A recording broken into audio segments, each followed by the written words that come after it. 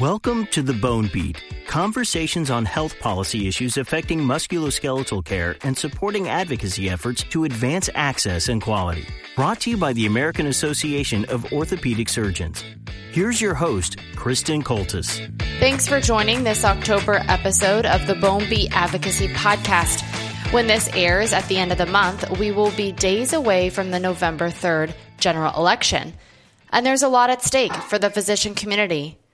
Not only because of the public health crisis we are still enduring with the novel coronavirus pandemic, but also because of the big changes ahead with all that is being proposed by Medicare for the physician fee schedule and outpatient settings, just to name a few.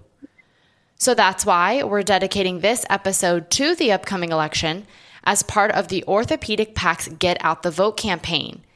And we have brought on two great guests who are going to shed light on the importance of orthopedic surgeons showing up to the polls on November 3rd and participating in civic engagement year-round. First, we have Dr. Douglas Lundy, who is a trauma surgeon with Resurgence Orthopedics in Atlanta, Georgia. Dr. Lundy is also a member of the Orthopedic PAC Executive Committee and is the incoming Advocacy Council Chair. Welcome, Dr. Lundy. Glad to have you on. Thank you very much, Kristen. It's a pleasure to be with y'all. Our second guest may be a familiar name for those who have been following the Orthopedic PAC's endorsement of candidates this year, and that is Dr. Knute Buehler. He is a hip and knee surgeon from Oregon, and importantly for this episode, a former candidate for the U.S. House for Oregon's 2nd Congressional District. Thanks for being here, Dr. Buehler. Yeah, thanks for the invitation, Kristen. Before we get into our topic and the 2020 election, Dr. Buehler, why don't you tell us why you first got involved in politics after a career in orthopedic surgery and what you've learned on the other side of policymaking? Well, Kristen, I blame my involvement in electoral politics on my wife. She said one day that either you have to quit complaining about things or you need to stand up and do something about it. And I'm not very good at keeping my mouth shut, so I ran for the Oregon House of Representatives in 2014 and was fortunately successful and ran again for re-election in 16. And, that overall, that was a wonderful experience. I learned a lot. One important take-home lesson is I have a lot more respect for anyone who would run for any electoral office, no matter if it's local city council or governor, after having done it myself. And then in 2018, after that experience in the Oregon legislature, I ran for to be Oregon's next governor and lost a close gubernatorial race in 2018. Well, like I said, the Orthopedic PAC was proud to endorse you for Congress this year, given your leadership within the state of Oregon and as a business owner. And I like that you said you wanted to stand up and do something about the issues you were facing in your practice. Of course, there are many ways to become active in shaping healthcare policy, and I know we're going to get into that in a bit, but I want to turn now to the election that is top of mind for everyone. Dr. Lundy, as a leader of the Orthopedic PAC, supporting candidates like Dr. Buehler is something you do all year long, with the hope, of course, that they'll be elected and eventually champion orthopedic issues. From your perspective, what is at stake for physicians and their patients in this election? Thanks, Kristen. It doesn't take much for anybody to see if you listen to the ads on TV, which I think we're all pretty much tired of by now, or if you listen to any of the news stations and the issues that they are bringing up or the debates between the candidates. It's very clear that healthcare is, if not the leading issue, it is among the top 2 to 3 across the country. The fate of the ACA, what's going to happen in the future with any of the quality programs, quality metrics, access to healthcare, all these things are incredibly important. The finance of healthcare.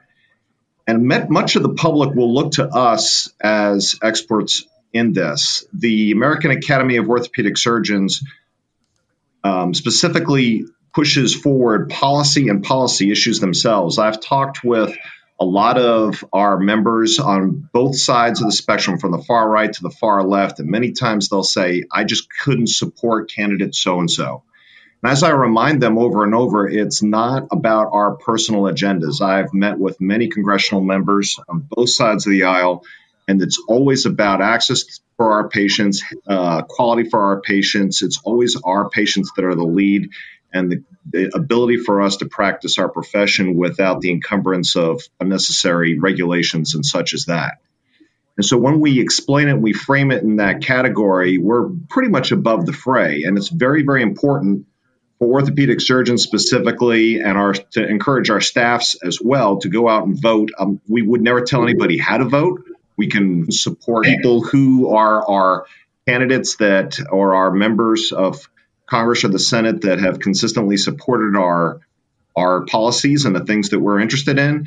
However, it's very important for our voice to be heard across the spectrum. We should get out and vote, and we should also encourage our staffs and our family to vote as well. Yeah, it really is about being heard and having the opportunity to elect leaders who, like you said, will help us advance access and quality from the musculoskeletal community. But what's interesting and counterproductive to that goal is that physicians have lower turnout rates than some of the other higher educated professionals and even the general public. According to the National Center for Biotechnology Information, they're at 45% compared to 55% of the general public and 65% of other higher educated professionals, such as lawyers. So this question is for both of you. Why do you think that is? And how are you feeling about our orthopedic members getting to the polls this year in what is considered a very polarized and divisive political climate? Well, maybe I'll take that, Kristen. I agree with Doug that being focused on the concerns of our patients is enormously important. And insightful, I think, in terms of these electoral debates. We're literally in the trenches in our healthcare system. I think there's a lot to add to the debate from the orthopedic perspective because we are dealing with it every day in terms of the challenges to the healthcare system. But in terms of the orthopedic surgeons also themselves, you have to keep in mind that we are involved in one of the most highly regulated industries in the entire nation. So getting involved in voting is really the first step to influencing that regulatory environment. And I think the low voter turnout from orthopedic surgeons is unfortunate, but to a certain extent understandable in the sense that our colleagues are very, very busy people. And unfortunately, in too many states, it's not very convenient to vote, but it is the first and important step in engagement in our electoral process. Kristen, I've considered this at length because, like Dr. Buehler said, it's really kind of bewildering to a degree. I agree 100%. It's because of the excessive busyness and all the issues that are facing orthopedic surgeons. You just have to turn the news on to see the long lines at the different polling sites and realize I do not have time for that today. I've got way too much to do. And then before you know it, all the early voting's gone. It's November 3rd. You can't make it over there. And the next thing you know, it's over. However, I don't let my partners off that easy. Up until very recently, I was president of Resurgence, which is one of the largest orthopedic practices in America. And what I would routinely do is find all of the voting for each of the counties that our doctors lived in, and then also make sure that everybody had access to the absentee ballot website to make sure that they could get through from there. Because as you said, if you really look across the country, the higher educated citizens across the United States tend to have higher voting percentages, and it goes down as education decreases. So we're a bit of an anomaly on that, and that's not okay, and it's not acceptable. And we need to make sure that our members get out and vote. And not only that, but encourage everybody around them to do the same as well. Yeah, Kristen, Dr. Marty makes a great point. It is difficult to get to the polls sometimes, but almost every state that I am aware of has absentee voting, and fortunately more and more states have vote by mail. Oregon is an entirely vote by mail state, so there's really no excuse for anyone in Oregon not to vote. You have 2 weeks to do it. You can do it from home, and fortunately, approaching 90% of registered voters in Oregon do vote. So that absentee mail-in option is really, really helpful and convenient. Newt, I'm glad you brought that up because And Oregon is actually the state that I've always thought of about that, because at least down here in the South, you hear the conspiracy theories that mail-in ballots don't count. And I've been told, I've told my staff in the OR and my staff in the office, I've already voted. I voted by absentee ballot. I already mailed it in. They go, well, I sure hope it counts because But then when you look at Oregon, it's all that way. So what's your opinion of the validity of the mail-in ballot system, since that's all y'all do over there? Yeah, so it's been in process here since 1998. The father of it was a former Secretary of State in Oregon named Phil Keasley, who happens to be a good personal friend of mine. So I've had many discussions with Phil over the years. And at first it was a hard sale in Oregon. Both Democrats and Republicans didn't want vote by mail. In fact, the sitting governor at the time, who was a Democrat, didn't want vote by mail. But he persisted and got it passed, and it's been enormously successful. That doesn't mean there hasn't been some hiccups along the way, but essentially no fraud, or very limited fraud. And over 2 decades of experience, the state election offices have fine-tuned it, so it's very convenient. Our citizens know how to do it, and like I say, we're anticipating almost a 90% voter participation rate in this upcoming election. That's definitely one positive that has come out of COVID-19. There are more ways to vote than ever before. So hopefully our members can rule out logistical challenges this year. But the other thing that we hear from people is that they're just feeling discouraged, like there aren't enough platforms that our members can get behind. So, Dr. Lundy, as someone who will be working with the Office of Government Relations and the Advocacy Council next year to set our unified advocacy agenda, what do you think are some of those issues that our members can agree on and get behind? So many of the issues that we all can pretty much agree on are access issues. That's certainly one of the largest things that come up in front of healthcare across the entire panel. We always have to be aware that there are members in our academy and in our association that are at far extremes of the political spectrum. So the AAOS does not come down hard saying this, that, or the other thing and risk losing the voice of significant of our members there. So one of the things that I talked with the presidential line when I was being interviewed to be the new Council on Advocacy chair is 2 things specifically. One is we need to represent the entire spectrum of orthopedic surgery because there's such wide variety in the beliefs and the political leanings of our fellows. And the second thing is the incredible regulatory pressure that's on our physicians just across the spectrum. And it's not just specific to orthopedic surgeons. So one of the big things, if you really go out and talk to orthopedic surgeons across the country and you ask them what their main issues are, much of it has nothing to do. Now, they may blame the ACA, they may blame MACRA, but in the end of the day, what they're really talking about is the significant burden of regulatory issues, of paperwork, of the FTEs that they have to hire in order to accomplish all this just to do their jobs. And so we're going to put a significant amount of pressure on the government trying to point out the ridiculous areas of regulatory issues and make sure that our voices are heard. So hopefully we can roll back some of these things and make the practice of surgery much more palatable and much more favorable for our members.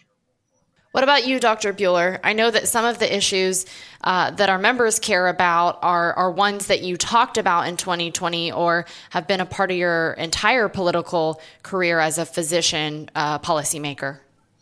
Well, during my congressional campaign in 2020, the surprise medical billing issue was really one of the prominent issues I heard from orthopedic surgeons and all medical specialties. It's an issue I dealt with in the Oregon legislature, and it's where the value of having medical providers involved as elected representatives and also as part of the conversation on these complex issues is so important. Some of the proposals with regards to that issue, for example, would put medical providers at a really significant disadvantage in negotiating rates with insurance companies if the regulatory structure is not handled in the right way. And it's hard for a typical elected representative to put all those factors together and craft good legislation. And that's where it takes the input of people like Dr. Lundy and the AOS to really explain what's at stake here in a very complex, kind of billing system arrangement. You're absolutely right. Surprise billing is an issue that the AAOS has been working on for years, even before it became a priority issue for Congress in 2019. And it's hard to believe we're still working on it. But we're hearing that it's going to be coming up again very soon, and we'll continue to advocate for a balanced solution that incentivizes both physicians and insurers to contract and avoids government rate setting by providing a fair, independent dispute resolution process. But I want to finish our conversation with talking about how orthopedic surgeons can be politically active in shaping healthcare year-round, not just by voting on November 3rd. So Dr. Lundy, why don't you answer that one? Where can our surgeons begin? What can they do? Yeah, thanks, Kristen. There's a multitude of methods to do this. One of the best ways many times is through your state orthopedic society. Most of the societies are extensively involved in local advocacy efforts, and that's a great way to start. A lot of times our members say, they want to go straight up to Congress the first day and start talking to people on the Senate. There's only 100 of those folks, okay? And so they're really hard to get in front of. And many times it's better to refine your message and your technique and your ability to talk to these people when you meet people at the local level. And those are the folks that turn into senators and congressmen anyway. So it's always important to start there and with the state societies and such doing like that. The Academy offers, or the association offers, many different opportunities. One very good program that we have is the Advisor Circle that our group is involved in. And through that, we can get a lot of extensive exposure through the different associations, through, for instance, the Governor's Association and the senatorial associations and stuff. And we really have a good opportunity to spend time meeting with different members. And one of the most important programs that we have is the Congressional Ambassadors Program. Many of our members are particularly assigned to a specific member and get to know that person individually. And many times you can become the go-to person for healthcare policy for that member of Congress. That's been my experience for many years. At first, it seems difficult to get in and develop that relationship, but after it's done, it's often surprising, but you'll get a phone call from their staff or from the member itself saying, hey, listen, this is coming up. I want to know your 2 cents worth on it. And it's really pretty amazing when a member of Congress calls you for that specifically and asks you that. We all have certain stories that we've had over the years of surprising phone calls from member of Congress that come in and ask us certain things, and we're actually able to influence legislation and regulatory affairs going forward. But the only way that comes up is through the development of relationships. You just can't go to Congress one time, go to a single fundraiser and meet your member of Congress and expect that to be the end of it. So what I would encourage people to do is start at the local level, start with your state society, start to move along, look on the AAOS webpage for different opportunities and ways to increase your exposure from there, become a congressional ambassador, and before long, you'll be the National Orthopedic Leadership Conference and being able to talk with members of Congress there with the rest of us. I started my political involvement in Oregon in the state society. Eventually became president of the AOS in Oregon, and that was my introduction to Oregon politics. And it's a wonderful training ground in terms of learning the legislative process, getting exposed to some campaigns and making the necessary contacts. And then, as you feel more comfortable with that, move up into, being involved in these with the congressional candidates. And during my run for governor, I, met several of my orthopedic colleagues who would attend, the Republican and Democratic Governors Association, where, that's an incredible opportunity to meet people who will be our nation's next governors. Clearly, there are many ways for members to get involved in advocacy. It's not just limited to one or one direction, but our members can learn more about these opportunities at aaos.org/advocacy. We've got a Get Involved page there. And I'd also encourage members to check out previous podcast episodes where we talk about the Orthopedic PAC, how the Office of Government Relations works. And even in August, we did an episode on grassroots advocacy with Vice President Dr. Danny Guy. But one last question I want to, and I know I keep harping on this, but I want your answers here. How can we unify together after the election and work together on behalf of the musculoskeletal community? Well, I think the Academy has done an incredible job of becoming the point of contact for political involvement for orthopedic surgeons. My run for Congress, I was introduced to a number of especially government affairs departments, and AOS by far is the most respected and one of the most active on Capitol Hill. So, my hat's off to you all on the job you're doing. It can't always get better, but it is a really great structure right now to utilize the resources and expertise of the Academy. Oh, well, thank you, Dr. Buehler. I'm going to let Dr. Lundy have the last word on this, given that he is transitioning from the Orthopedic PAC, the second largest physician PAC in the U.S., the only PAC representing orthos in D.C., and is moving into a leadership position on our advocacy council, as I said. Dr. Lundy, what do you want to leave listeners with? As you said, our PAC is extremely well respected in D.C. It's really amazing. I've been to many events such as the MAD PAC, which is the coalition of all the medical and dental PACs, and we're at the top of the game there. And a lot of the other PACs look to us in leadership because of the incredible staff that we have and just the size of our PAC, the generosity of our members to give to the PAC and understand what it's all about.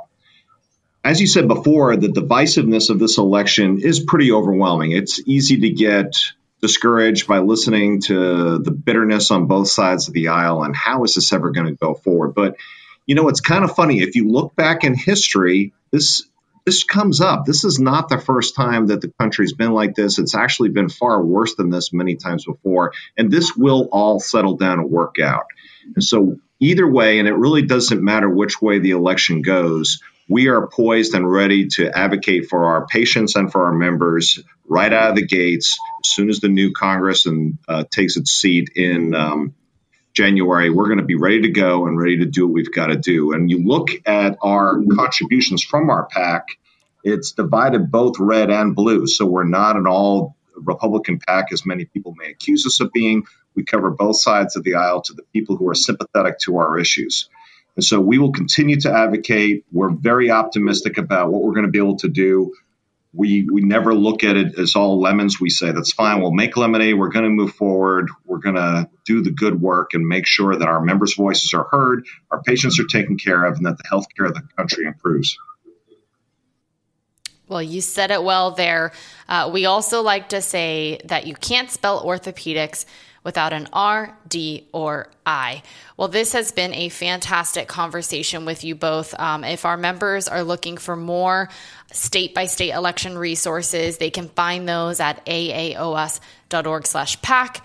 It covers voting deadlines, procedures. We also want to tease the election recap that we will be providing our members in the coming weeks following the election.